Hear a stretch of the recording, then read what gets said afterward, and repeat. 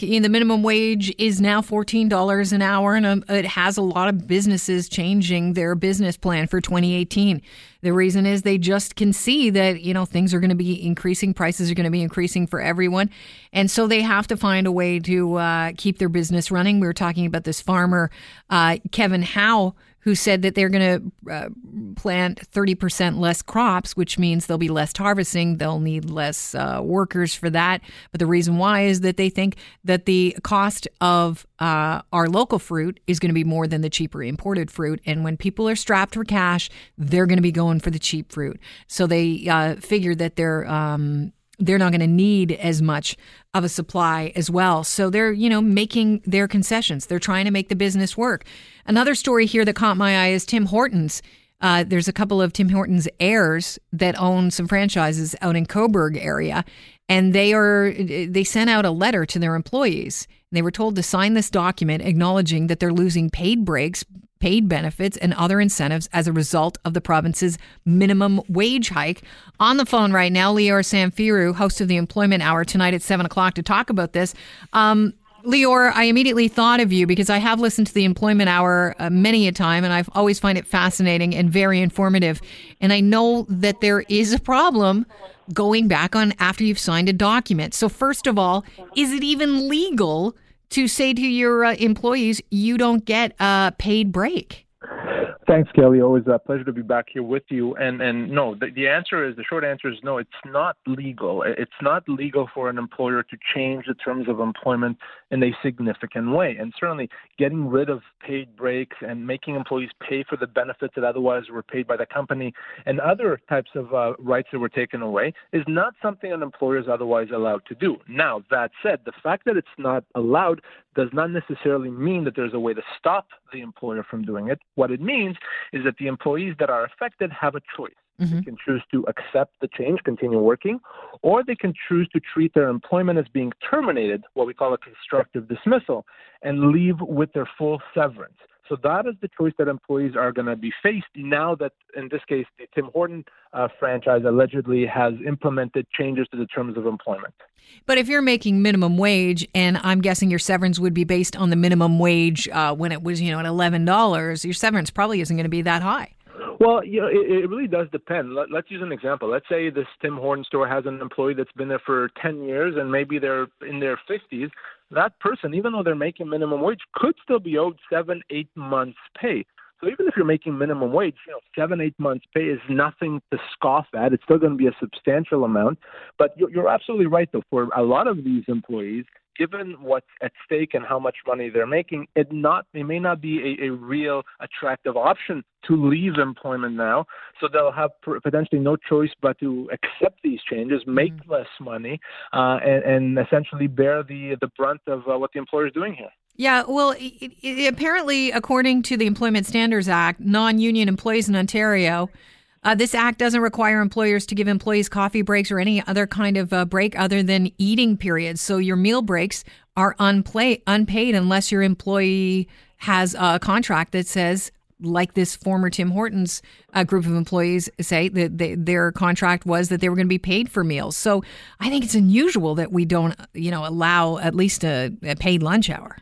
It is unusual. And, even though strictly speaking, an employer is not required to provide a paid break, if the employer does do that, they're being more generous than they strictly have to, that becomes a term of employment. Mm-hmm. And then the employer can't say, well, since we don't have to, we're going to scale that back. You can't do that. Once you've done it, it becomes a term. And then if you try to take it back, it could potentially result in a constructive dismissal. But the employers here, looking at from the employer's perspective, they're faced with a situation where they're going to have to spend a lot more money on labor and labor costs given these new changes to the minimum wage. And they figure they have to save money somewhere. A Tim Hortons franchise can't increase their prices. They can't do that unilaterally. They can't charge more for coffee because that's a corporate decision. So what are they going to do?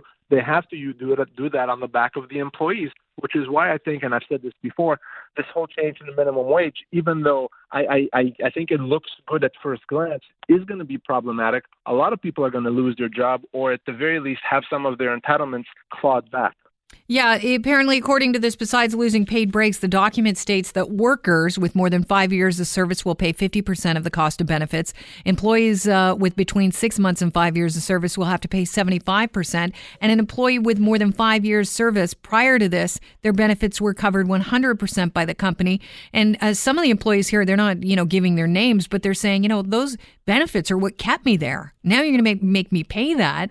I don't understand why you can take it away. It sounds like you're penalizing your staff because the government is trying to help your staff. I would imagine this is going to create a lot of toxic workplaces. It really will, and for employees making minimum wage or right around there, the cost of benefits could be substantial. You could be talking about a few $100, $200, $300 a month.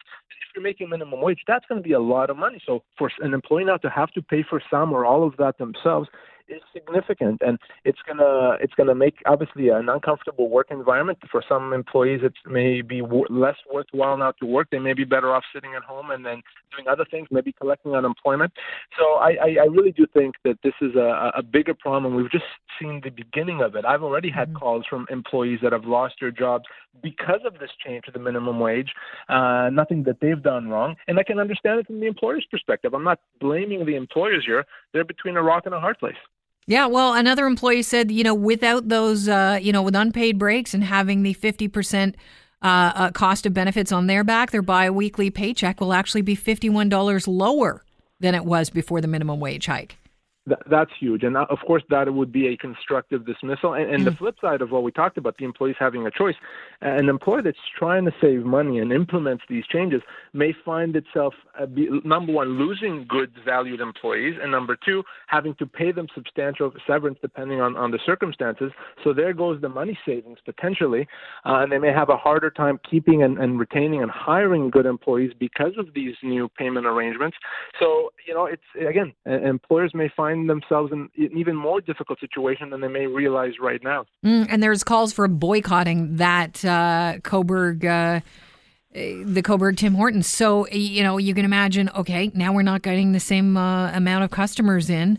There's a problem. We're not pulling in the same amount of money. Long and the short, Lior, if your boss comes to you now and says, look, you're going to have to sign these because the minimum wage, we've had some changes with the minimum wage. Of course, it's now $14 an hour. We're going to have to cut back your paid breaks and things like that.